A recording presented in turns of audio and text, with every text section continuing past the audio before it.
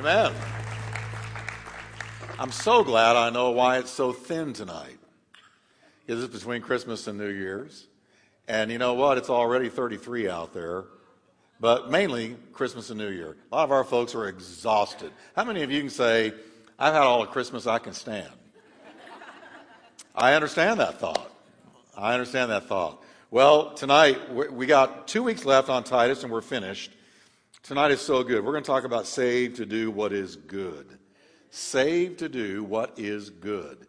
And so, let's pray together. Father, we just thank you tonight for the Word of God.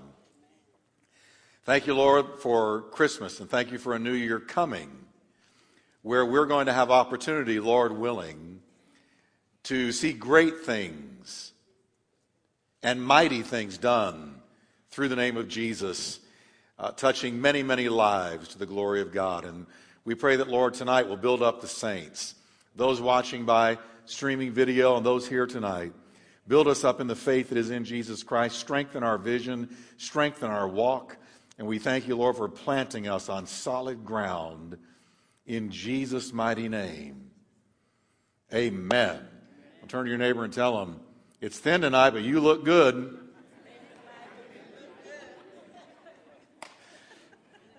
Amen. All right.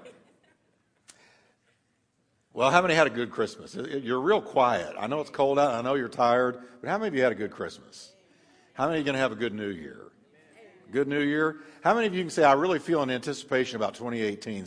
We're going to see some strong things happen. Do you feel that? I do.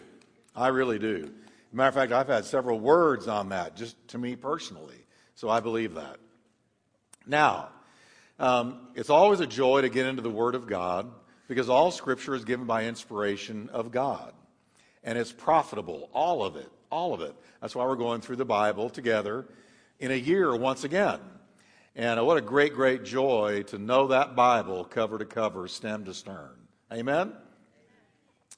So tonight, Titus. And we're going to be starting chapter 3. Now last time, we ended with Paul's words about how God has redeemed and purified for himself a people zealous for good works. I brought out that it literally means, zeal means zealot. We are literally to be zealots for God. Zealots for Jesus Christ. And we also discussed how every Christian represents the kingdom of God and his authority in the world. We are reps for the kingdom of God. Amen? We represent Jesus and the kingdom he introduced us to. Now, as we begin chapter 3, we're going to see Paul mention 3 different times the importance of the Christian being involved in good works. 3 times. Now, he's already mentioned good works once. But in the last chapter, he's going to mention good works 3 times. He's going to tell us to be ready for good works, to maintain good works, and then again, to maintain good works. So clearly, good works are important to the Lord. I wish that everybody in our church was plugged in to doing something that we could call a good work for the Lord Jesus Christ. God doesn't call bench warmers. He doesn't call pew sitters. He calls people to get onto the field, carry the ball, and be involved in every touchdown the church scores. Amen? Now, first off, the Christian, according to the Apostle Paul, is to be a model citizen in the country where they belong. Did you know that? Look at chapter 3, verse 1. Remind them, that is, the people of God, to be subject to rulers and authorities to obey. Christians are not to be lawless, but rather submitted to the laws of the land, so long as those same laws do not require them to go against God or break his word. Now let me just take the first part of that sentence. We're not to be lawless. If you watch the news at all, like I do, I don't watch it, I cover it. There's no news I want to watch on TV. I haven't watched a network broadcast, newscast in maybe 25 years. So, well, Jeff, how do you know what's going on? I read. Because I'm not going to get the truth on a network newscast. Hello, everybody. ABC, CBS, NBC, and not to mention the cable networks. I'm not going to get the truth. So why watch it? It's primarily propaganda anymore. It's not news coverage. That's free. I'm just letting you know. This is not in the Bible. So, but if you're aware of the news in of things going on in our country at all, then you know there's all kinds of lawlessness going on. Lawless organizations and lawless protest groups and lawlessness in the American government. Hello? Lawlessness. Where people say, I don't need to follow the law because I make the law, and I'm above the law because I am who I am. Can I tell you that in God's eyes, you're never above the law? You aren't. If you think you are, keep on trucking. I'll be visiting you one day. Now, Christians are not to be lawless. But listen, when the laws of the country you live in require you to go against God or to break His word, that is when you say, I can't go there. Amen. So it is conditional submission. We are to be people, Christians, who involve ourselves in conditional submission. In the book of Acts, there's an example here. When the disciples had been commanded to no longer speak or teach in Jesus' name, remember that? They refused. I mean, they were commanded by the authorities of the land, don't preach or teach in the name of Jesus, but they refused. And here's what they said. We ought to obey God rather than men. Now, I've told you that if the Fort Worth police walked in here tonight and they said, Jeff, the city council just met, they've passed a new law, you can no longer teach or preach in the name of Jesus. It's a law. I would have to say, I love the Fort Worth City Council. I respect the law of the land, but I cannot obey that law. I must obey God rather than men, because God would supersede that law. But for the most part, and let me be clear on that for the most part, the Christian should exemplify good citizenship, being subject to rulers and authorities. And keep in mind, folks, that Paul wrote this during the wicked Emperor Nero's reign. And if Paul could do that in that wicked reign, if he could be a submitted man, then we can submit as well. The only time you see Paul going against the law of the land is when it came to preaching Jesus Christ. You could not stop him. You could not shut him up. So that means traffic laws. That means tax laws. So I don't like the way I'm taxed. I don't either. It's crazy. It's insane. So you vote people in who will give us tax breaks. Y'all need to put on your ameners tonight. Let's try it. 1, 2, 3. Amen. I know it's been a long, long Christmas time. I've been right there with you. I went to more parties than you did. All the department heads had parties, and I went. Now, but follow me now. We are to obey the laws of the land. Jesus did. He even paid taxes during the wicked Caesar's reigns. He paid taxes. Now, Jesus was able to tell them to go fishing and pull the tax money out of the fish's mouth. I haven't learned that trick yet. I'm looking for God to give me that one. Jeff, just go to the lake and throw a hook in, and when you pull him in, check out his stomach, and all the tax money you need is in there. I'm looking forward to that day. That hasn't happened to me yet. Has it happened to you? If it has, I want you laying hands on me at the end of this service. Now, then for the second time in the first verse, second half of the first verse, for the second time, we're advised to be ready for every good work. He says to be ready. To be ready. We are to be ready for every good work. Now the word ready means standing by. Christians should be in the forefront of those who minister to the poor, the sick, the handicapped, the disadvantaged. We are to be standing by. We're not to be running from it. We're not to be hiding from it or shunning it, but we're to be standbys. You need help in reaching the disadvantaged? I'm standing by. I'm standing by. I'm your guy. I'm your gal. I'm here. I want to help people in the name of Jesus. As we so often say, good works don't save you, but they are the evidence that you have been saved. Now, let me tell you something, church. When I got saved, I gave my heart to Christ, and I really committed to Him, it was not long at all before He had me plugged into good works. blessing people in the name of Jesus for the glory of God. Good works.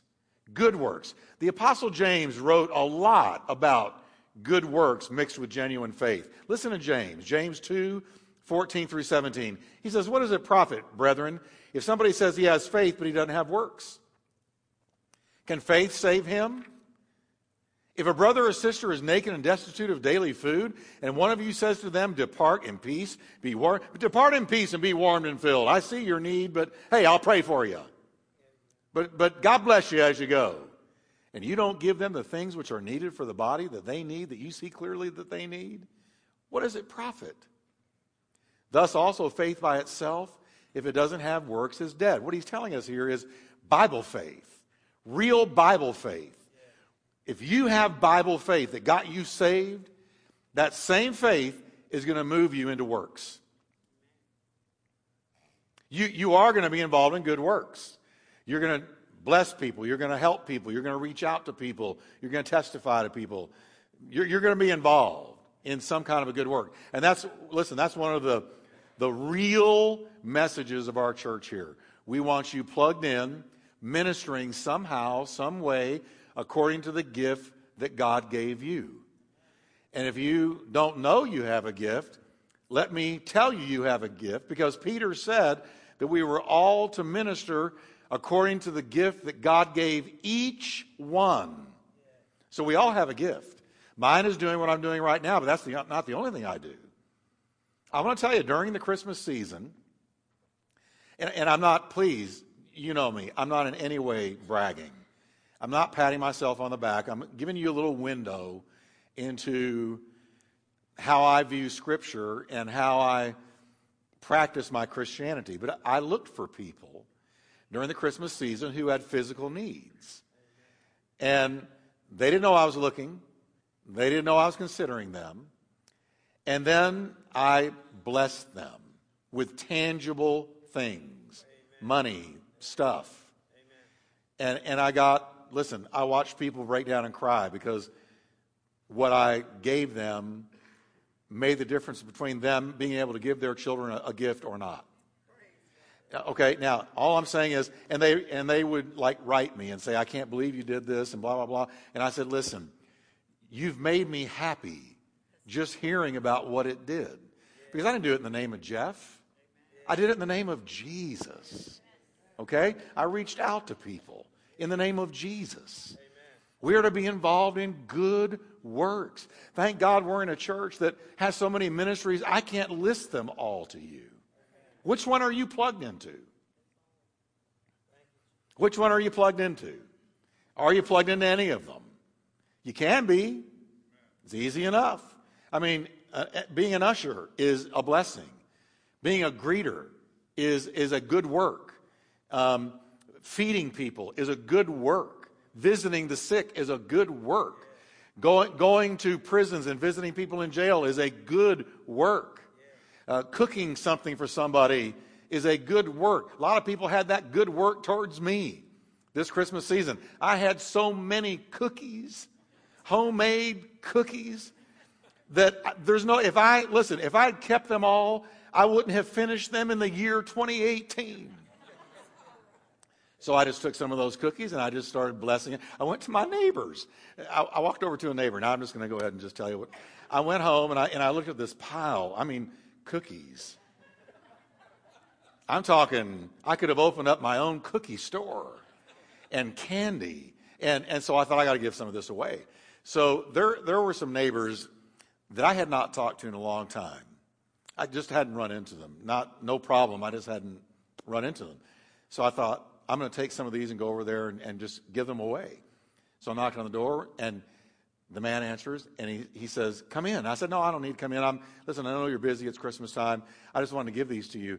And the wife from somewhere, from the living room, shouted out, Jeff, is that you? I'd come to the door, but I can't because I broke my leg. So then I went in. And I walked up to her, and I handed her a big bunch of cookies, and I sat and listened to the whole story of how she broke her leg. And before I know it, I'm aware, I've cheered them up. Amen. I've cheered them up, just going over there and giving And then I took him some candy corn, and I took him so much that I would never have eaten and gave it away. Just gave it away. And so some of you that gave to me, it ended up in my neighbors' houses. And that's okay with you because you blessed them. So here she's all laid up with this broken leg. And so I'm just telling you that it was a good work. Just visiting somebody in need was a good work. What are you involved in? Are you involved in a good work? If you're not, you're missing something. You're missing a blessing that God intended for true Christians.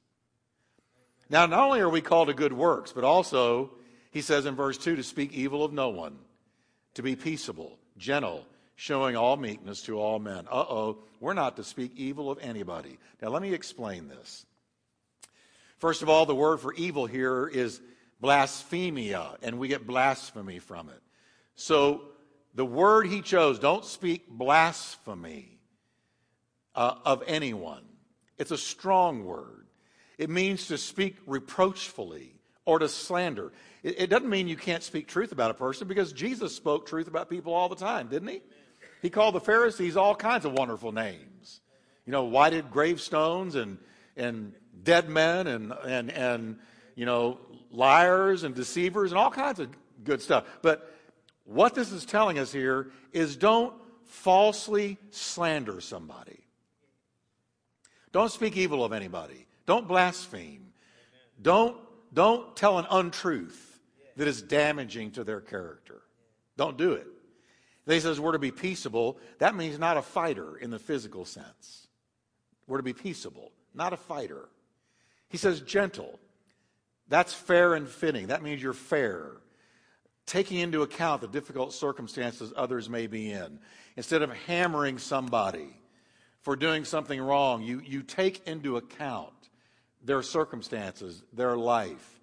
I read this week, speaking of news, a lady was arrested in a Walmart for stealing. And when the officer got her into the car, he realized why she'd been stealing. Because she was a single mother and her children had literally nothing to eat. Nothing. And so she went in there and was stealing in order to feed her children. So this officer went and bought her food and did not arrest her. Now, I'm not telling you to go steal. Don't go try that out. But here's what I'm saying is he took into account, okay? A lot of the times people do things, you don't know what's going on in their life. You don't know the circumstances. You don't know the pressures. You don't know what they're going through. And so gentle means I take into account what others are suffering before I deal with them. I'm fair. I'm fair. Meek. We hear meek and we think weak. But meekness is not weakness. Meekness is that quality in us that bows to the will of God. You remember when it said Moses was the meekest man on the face of the whole earth? Here's what we were being told about Moses. He wasn't weak. They weren't saying, the Bible wasn't saying that Moses was weak, the weakest man on earth. He was the meekest. That means nobody on earth could beat Moses when it came to bowing to the will of God, no matter what it was. You know, not resenting God, not walking away from God, not refusing God. But yes, Lord, when God said, you can't go into the promised land because you lost your temper and you did not represent me in front of the people. You don't see Moses lifting his fist at God saying, how could you do this to me? I've led them for 40 years through this wilderness and you're not going to let me see the promised land? He didn't do that. He bowed. He bowed. That's meekness. That's meekness. John Phillips, the commentator, one of my favorite commentators, writes, meekness is like an exotic plant that the Holy Spirit cultivates in the souls of the believer. The meek person is not easily provoked, is patient, long-suffering, all which display great strength, not weakness. Listen, if you can hold your temper and not blow it, you're stronger than the one who loses his temper. If you can be patient when everybody else is being impatient, you're stronger than the impatient. The fruits of the Spirit show strength of character, not weakness. If you love when other people hate, you're stronger than the hater. If you have joy, you're stronger than the one who's always down. If you have peace, you're stronger than the one who lives restless. Meekness. Meekness. We're to walk in meekness. Now, next, Paul tells us why we should be meek and patient towards all men. Because that's who he said we were to exercise meekness towards. All men. He says in verse 3, for we ourselves. Can we say that together? For we ourselves. Now, he's taking us back to the way we were. Everybody in here is about to be described if you look at our past life. For we ourselves were also once foolish. Anybody can say amen to that? Amen. Disobedient, deceived, serving various lusts and pleasures, living in malice and envy, hateful and hating one another. That's the way we were. Amen. So we were not very likable, were we? And so he's saying, since that's the way we were, let's remember the way we were and don't get haughty and don't get high-minded and forget that those that you're having to exercise meekness towards, you used to be like them. Amen. So let's deal with these. Paul loves lists, and I don't want to miss any of his words because they're all important because the Holy Ghost moved on him to put them in here. So first, Paul focuses on the way we were in our interior lives. He first describes the way we were on the inside. He says, we used to live just like the people in the world. We were first foolish, which is the same word Paul uses in Romans to describe the lack of wisdom in the heathen. It means senseless. I could easily say stupid, without common sense, doing stupid things. Did you ever look yourself in the mirror and say, hey, stupid, why'd you do that? Come on, have you ever looked at yourself in the mirror that way? He says, what were we like? We were foolish. We were making terrible decisions. We were making foolish decisions. No wisdom, senseless. And then he says we were disobedient, which means unwilling to be persuaded. We were obstinate. We were stubborn. Again, can I ask for a show of hands here? Is that anybody like me? Boy, I sure was. Woo! I would not have wanted to deal with me. Amen. Because I was disobedient, obstinate, stubborn. Turned out God was bigger than me. Amen? Amen? So we were disobedient. And we were also deceived. Foolish, disobedient, and deceived. That means deluded, under delusion, walking in lies. And we lived our lives serving various lusts and pleasures. That's the way we lived. The word serving here means a slave. We lived our lives as slaves to various lusts and pleasures. Even Jesus said, whoever commits sin is a slave of sin. We were helpless and we were hopeless, slaves to sin. I remember trying to stop and couldn't stop. I remember wishing I could get a grip on my life and couldn't do it. Because I was a slave to sin. And the more you sin, the more you become a slave to it. See, really, church, we all have an option.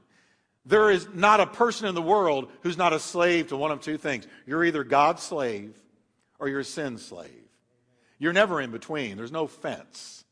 We're either a slave to God, a slave to Christ.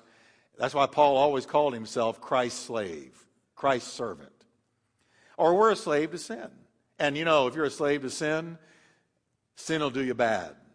Sin will chew you up and spit you out. Sin is never, never, never advantageous. But serving Christ just gets better and better and better. So that if I'm his slave, when he says, hey, Jeff, go here, I go. If he says stop, I stop. If he says go, I go. If he says turn, I turn. Because I'm his slave. And you know what? In becoming his slave, I find my freedom.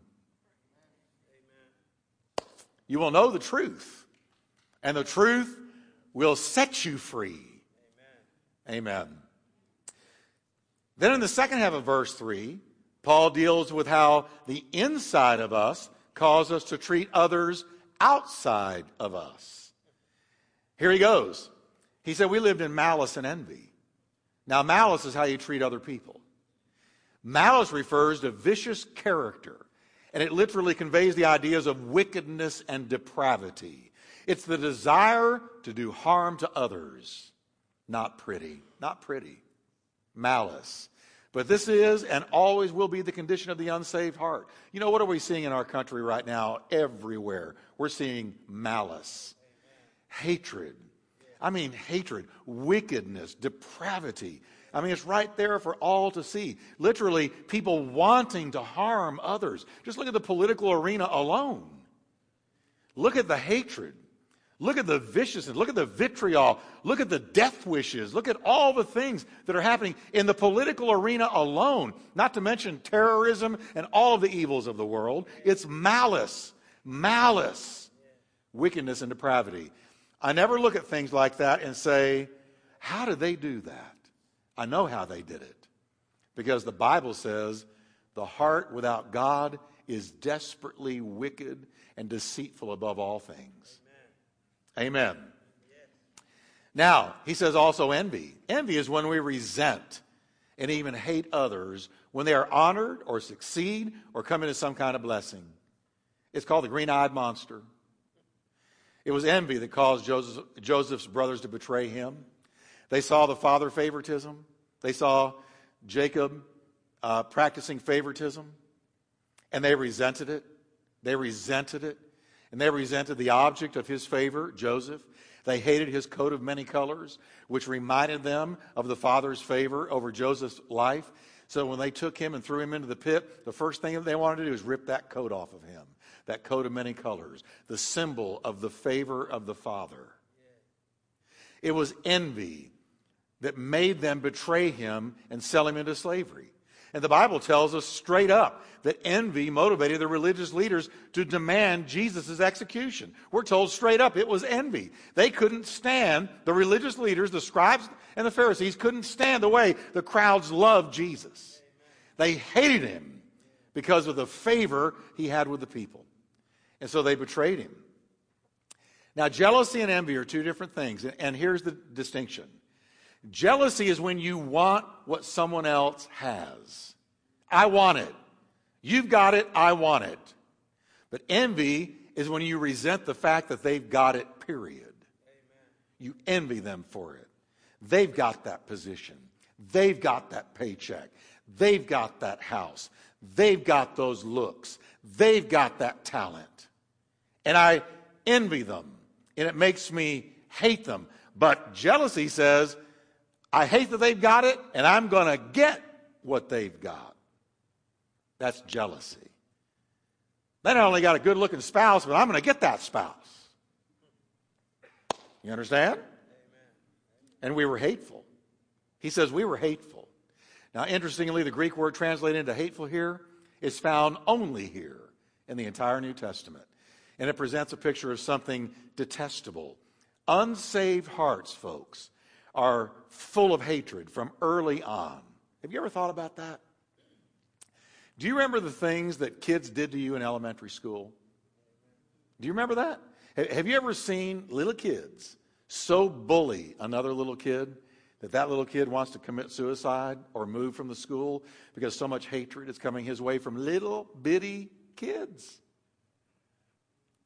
Because the Bible says a child is known by his works, whether they are evil or whether they are good. Even a child. Because early on, that fallen, depraved heart we're born with, that heart that has a bent towards sin, learns to hate, learns envy, learns jealousy, will steal, will lie. Raising kids is not teaching them to be bad. We're trying to teach them to be good because they've got such a bent towards being bad. Amen. The heart is desperately wicked. A heart full of hate can do anything. That's why Jesus said, you better deal with an offense when the offense happens and don't let the offense move forward. In the Sermon on the Mount, he's very clear about this. He's very clear about guarding the heart. And he talks about the stages that a heart goes through when a heart begins to hate. And it begins with an offense. And if you were to ask me after 34 years of pastoring God's people, what is the single most successful trap that Christians fall into, no matter how much you teach on it, is falling into the trap of offense. I get offended. I don't deal with it. I develop a grudge. I nurse that grudge until it becomes anger, and anger becomes bitterness, and bitterness becomes hatred. And before you know it, you're out of your walk with God. You're out of the church. There's no more peace. You're not praying anymore because the offense, like a thief, has moved into your heart, and you didn't deal with it at the beginning. That's why I say, immediately forgive. Immediately forgive. So that you can nip it in the bud so that it doesn't develop into something that is bigger than you. What a condition we were in. But next comes the good news. Everybody say, I'm ready for some good news. Here it is in verse 4. But when the kindness and the love of God our Savior toward man appeared. Hallelujah. Thank God for that when. Amen? But when God's kindness appeared in the midst of our dark sinfulness, when we were wallowing in the muck and the mire of sin and evil, suddenly there he was. There he was. God our Savior. When the kindness and the love of God our Savior appeared. How many of you are grateful for that hour, that moment? When the kindness and the love of God appeared in your darkness. Boy, I remember it like yesterday. And you know what he wants us to understand? None of it was of us, by us, or from us. Because he says in verse 5, not by works of righteousness which we have done, but according to his mercy, he saved us. We did nothing. Everybody say nothing. Nothing. Not 1% of our salvation, not a 0.5%, not a scintilla, not a thimbleful of our salvation was of us. But according to his mercy, he saved us. We did nothing to earn it. It was all of him, and it was none of us. Now, this is one of the hardest truths for us to accept, and not only accept, but walk in. Because something deep within us, I don't know if you still deal with this, but I do from time to time, something deep within us is convinced that we've got to do something. We've got to do something to help God along. We've got to do something. Some good work, something meritorious, some way that we gain a little bit more of his favor, because after all, he's watching. And if I do the right thing, then I'm going to have him love me more. I'm going to have him accept me more. I'm going to have him receive me more based on what I do. And we can't get in our heads that that is not the way Christianity operates. Now, we are to involve ourselves in good works. But good works, or the lack thereof, don't increase or decrease the love of God towards us one whit. He loves me as much when I fail him as when I obey him. He loves me just as much. You see, we take it back to being raised by parents. And if I did the right thing, I had their favor. I had their smile. And if I did the wrong thing, man, I was in trouble. I was in the woodshed. I was sent to my room. I was paddled or whatever. Hey, my parents whooped me. I'm just telling you they did. Now, I can still hear the sound of my dad's belt coming off. Now, so we take our parental raising, the way we were raised with our parents, and we project that onto God. But God says, no, you didn't do anything to earn your salvation. You can't do anything to earn my favor. I chose to save you. It was according to his mercy, he saved us. This truth about God's grace flies in the face of all other religions. You take any cult, Mormons, Jehovah's Witnesses, any cult, they always require works in order to gain acceptance from God and the cult leadership. You've got to jump through hoops. You've got to do some things to gain favor. And if you don't do the right works, you're not received. But I don't do any works for God to get received. Now, I'll do a work for God to obey him. But that has nothing to do with how he receives me or not. He loves me no matter what. And then there's some people, and I've talked to some of these people lately, because I tell you all the time, I try my best to talk to lost people as much as I can, and I want to encourage you to do the same. And there are people you talk to, and I talked to one just recently, that the very idea that they are good enough to get into heaven betrays how deceived they are. Because I've had them tell me, I had one tell me just last week, I'm really okay with the guy upstairs. Because I really have, I'm quoting now, I have not been a bad person. And then this person said to me, the most I've ever done is hurt people's expectations of me. But that's the worst I've ever done. Other than that, I've been a pretty good guy, and I think I'm okay when I die. He literally told me this. He told me this straight up. I'm okay. Listen, not according to the Bible. See what they do, people who believe that, who feel that way, they compare themselves, and my dad was that way for the longest time. They compare themselves with drug addicts, prisoners, thieves, murderers, swindlers, prostitutes, and others that society frowns on, and they say, see, in comparison to them, I'm not like them. I'm a good person by comparison, so I'm getting through the pearly gates while they're not. And there are many people around you who believe that about themselves. And this is the very attitude that Jesus brought out in a simple story that I want to read to you out of Luke's gospel. Because I want to just shoot that notion out of the room. Luke 18, verse 9. Then Jesus told this story to some who had great confidence in their own righteousness and scorned everyone else. Verse 10. 2 men went to the temple to pray. One was a Pharisee and the other was a despised tax collector. Verse 11. The Pharisee stood by himself and prayed this prayer. I thank you, God, that I'm not like other people. Cheaters, sinners, adulterers. Not me. I'm certainly not like that tax collector over there. I fast twice a week and I give you 1/10 of my income. Verse 13. But the tax collector stood at a distance and dared not even lift his eyes to heaven as he prayed. Instead, he beat his chest in sorrow, saying, "O God, be merciful to me, for I am a" what, everybody? Sinner. What did Jesus say in verse 14? I tell you, this sinner, not the Pharisee, return home justified before God. For those who exalt themselves will be humbled, and those who humble themselves will be exalted. So according to Jesus, one of the great dangers to becoming saved is self-righteousness. To believe you have no sin to forgive. That by your own, because you're so wonderful. That though some people, like those tax collectors and drug addicts and so on, are going to go to hell, not you, because you are you after all. Well, John in his first letter bluntly says this in 1 John 1 verse 10, or 1, verse 8 rather. He says, if we claim to be without sin, we deceive ourselves and the truth is not in us.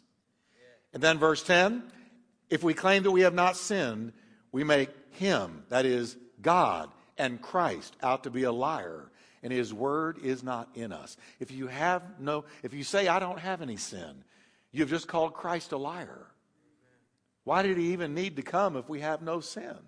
No, all have sinned and fall short of the glory of God. So, not by our own works, but by his mercy, he saved us. Now, Paul next describes just how God saved us, and I love this. He says in verse 5, halfway through the washing of regeneration. Through the washing of regeneration. This is how he saved us. The word washing is from the Greek word lutron, meaning to have a bath. Through the bath of regeneration. In God's sight, folks, our sin is so vile, we require a spiritual bath.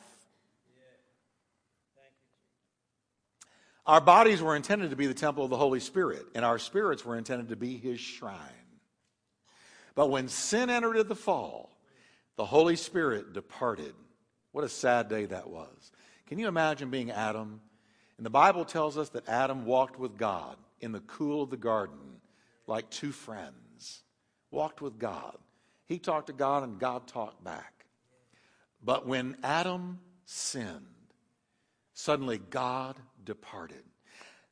For me, hell, the worst part of it, is that God's not there. The Holy Spirit's not there. you're in a place forever that will never be visited by God. I think of every morning when I get up and I get into the Word of God. It has been my habit for years. I get into that Word and I spend time with Him. And how that presence, He walks with me, as the song says. He talks with me. And He tells me I am His own. There is that fellowship we have with Him. And when the very thought of never, ever, ever experiencing that again is too much for me. But that's hell. That's hell. The total absence of God. The total absence of light. The total absence of love. That's hell. When sin entered the fall, the Holy Spirit departed, leaving Adam and Eve and us by default spiritually dead. So before the Holy Spirit can re-enter His temple, there has to be a total cleansing. And how does that happen? By the blood of God's Lamb, Jesus. How many of you can say, I'm thankful for the blood of the Lamb? Amen? The blood of the Lamb. The blood of the Lamb. Because that's the way I get into the presence. That's the way I got into the presence, and I get into it every day. So once the washing, the lutron, once that has taken place, the regeneration can take place. He says by the washing of regeneration. Now the word regeneration literally means born again. Jesus told Nicodemus, you must be born twice to enter the kingdom of God. That's regeneration. Born again. Born twice. Born once, you're lost. Born twice, you're found. Born once, you're blind. Born twice, you see. Born once, you're hell-bound. Born twice, you're heaven-bound. Amen. Born once, you're lost. Born twice, you're found. So the word regeneration is born again. The Holy Spirit at regeneration comes back into the cleansed believer's body and quickens his dead spirit back to life again.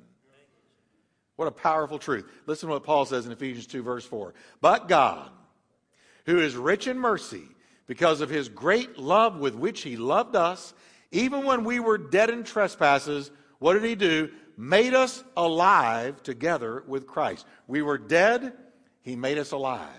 So you could be walking around on this planet, and maybe somebody listening later by radio, some of our radio friends are listening right now, and maybe you're going to work, coming home, raising a family, earning a good paycheck, you got a good education, you're socially mobile and you're moving upward, and a lot of your dreams are coming true. But let me tell you something. If you don't know Jesus, you're a dead man, a dead woman walking. Now, I don't say that condescendingly. I say it in love. We were dead in trespasses. And unless you go through that lutron, that washing through the blood of Jesus, and then the Holy Ghost quickens your spirit back to life, your inner man, your interior life is dead. You must be born twice. There is no option. We could put it this way. When man was created, he was generated. That just means to cause to be. You know, we talk about you've got a generator at your house. So if the power goes out, you've got a generator. You can crank it, and that generator will power your house. So when we were created by God, we were generated. He breathed into us the breath of life, and man became a living soul. We were generated, caused to be. But when we fell, when Adam fell, he was degenerated. He lost the power, lost the life. He departed from normalcy. But then when a man is born again, he is regenerated, restored to normalcy, recreated, re-quickened to life. So the story of man is really generation to degeneration to regeneration. Amen. And then he says, by the washing of regeneration and renewing of the Holy Spirit. Thank God for the Holy Spirit. The renewing of the Holy Spirit simply is talking about the continuing operation of the Holy Spirit in the life of the regenerated believer. He's telling us renewing of the Holy Ghost. It is in I don't want to get technical here, but it's in what we call the present active indicative in the Greek language. And what that means is something that is ongoing, something that is happening every day. Didn't Paul say in another place, we are renewed how often? day by day. The renewing of the Holy Spirit. It's the continuing operation of the Holy Spirit in the life of the regenerated believer. Amen. For you are his workmanship, created in Christ Jesus unto good works. God is working in you every day. For it is God at work in you, both to will and to do of his good pleasure. That's talking about the renewing of the Holy Spirit. He's renewing us day by day. Though the outer man is perishing, didn't Paul write about this? The inward man is being renewed. Say it with me, day by day. God is now back in your life when you're regenerated. You've been restored to the normalcy God always intended for us. That being to walk with him. Walking with God is normal. Living without God is abnormal. The believer has been radically changed from the inside out. Paul wrote, old things have passed away. All things are made new. And then Paul says in verse 6, whom he poured out on us, speaking of the Holy Ghost, whom he poured out on us abundantly through Jesus Christ our Savior. Can I just point out real quick that he used the personal pronoun whom when referring to the Holy Spirit? So that it's very clear the Holy Spirit is not an it or a force or some kind of spiritual fog, but is a person. God the Father, God the Son, God the Holy Ghost. The person of the Holy Spirit lives in us. And what does he tell us about him? He's been given to us abundantly. Believers have a vast supply of living water God pours out in a never-failing stream.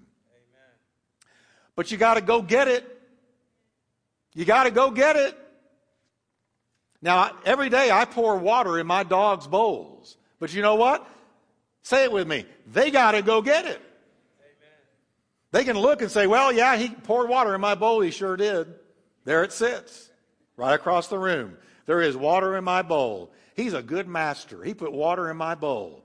Thank you, Jeff, for putting water in my bowl. There it is right there. Do you see it over there? The two dogs talking about? There it is. But there comes a moment where they say, you know what? I got to go access what he gave me. And I've got to go to the bowl and drink what he has made available for me. That's why I tell you, you got to get up every day and get with God. Because when I get with God every day, I'm going to the bowl.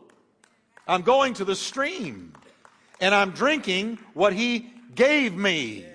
But I've got to take advantage of it. Jesus said, he who believes in me, as the scripture has said, out of his heart will flow rivers of living water. But this he spoke concerning the Spirit, whom those believing in him would receive. Now let me ask you a question. Going back to the Old Testament, you remember when the people were crying and griping and complaining about not having water? Remember that? And what did God tell Moses to do? He told Moses to go to the rock and speak to it. He had to go to the rock and use the authority God gave him and obey God and speak to it. And another time, hit it with the rod, and the water came out. We've got to do the same thing. We've got to get up and get with God and strike the word with the rod of faith. And say, speak to me. I want the water. I'm hungry. I'm thirsty. They had to get up and gather the manna. They had to go to the rock to get the water. And the rock that followed them was Christ. It's all a living illustration of New Testament truth. We must go to the Word of God. We must go to the place of prayer and strike it with the rod of faith. And when you do, the water gushes out. I never close that Bible without having drunk of the spiritual living waters of the Spirit. And it carries me through the rest of the day. Amen? And I can't go on last year's fumes. A lot of Christians are fume Christians. When was the last time you were with God? Oh, that revival. When? Oh, back in 1989. That was a great revival. Hallelujah. Well, really? Okay. When was the last time you struck the rock? Well, that's been a while. Well, stop it. Get up every day and strike the rock. And partake of the water. Now, finally, in the last verse I'm going to deal with tonight, Paul looks to the future, but he first deals with justification. Now, everybody perk up, because this is so important we understand justification. He says in verse 7, that having been justified by his grace. The word justified here is a legal term that means to be declared righteous before the law. The law has no claim against a justified person. Now let me tell you what I mean by that. Justification, folks, is greater than forgiveness. In this respect, a person who has been proven guilty may be forgiven by the offended party while still facing the consequences of their actions.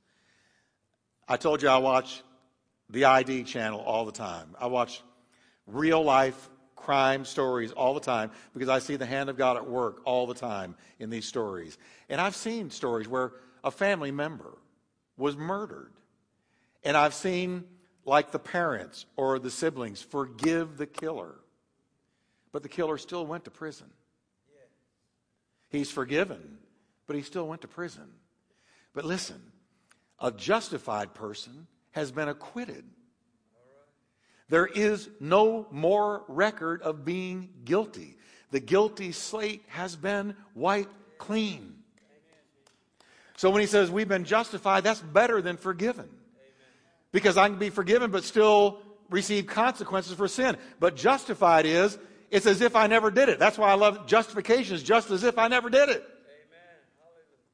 The salvation Jesus brought to us not only offers forgiveness, but it justifies the believer, acquitting them of all charges. The record of our sins is eternally expunged from God's memory. Say, God, do you remember what I did? No. What'd you do? Well, right back there in, 2002, I this and that and the other. God says, I don't remember. Well, how do you not remember? You're God. Because I buried what you did in the sea of forgiveness, and you're justified. Therefore, it's just as if you never did it. Amen. Praise the Lord. Hello, everybody. Amen. It's just as if you never did it. So when you go before God, thank God he's got God-induced amnesia. He does not. It's been wiped away by the power of the blood that not only forgives, but justifies us. And then he says, he ends with the future, so that we should become heirs according to the hope of eternal life. Hope points forward. Hope never looks back. Hope points forward. Because all charges against us have been thrown out of heaven's court. We will inherit as heirs the eternal life only Jesus can offer. And that's a future focus. That's all about our future. No wonder the Holy Spirit tells us in Hebrews 7:25 that we have been saved to the uttermost. Now that's the salvation I like, to the uttermost. As somebody put, from the guttermost to the uttermost. We've been saved from the guttermost to the uttermost. So, amen? Amen. How many of you are blessed by the word tonight? How many of you are glad you're justified? Let's stand together, can we? And next week we're going to look at Paul's final thoughts, and they're all really, really good because every verse is God-inspired. Let's lift our hands to the Lord and just thank Him. Father, we thank you for your word tonight. We thank you, Lord, for the power of your word, the blessing of your word, the promise of your word. Thank you that though we were the way we were, we are now redeemed. Thank you, Lord, for forgiveness, and thank you for justification. Thank you, Lord, for redeeming us by mercy.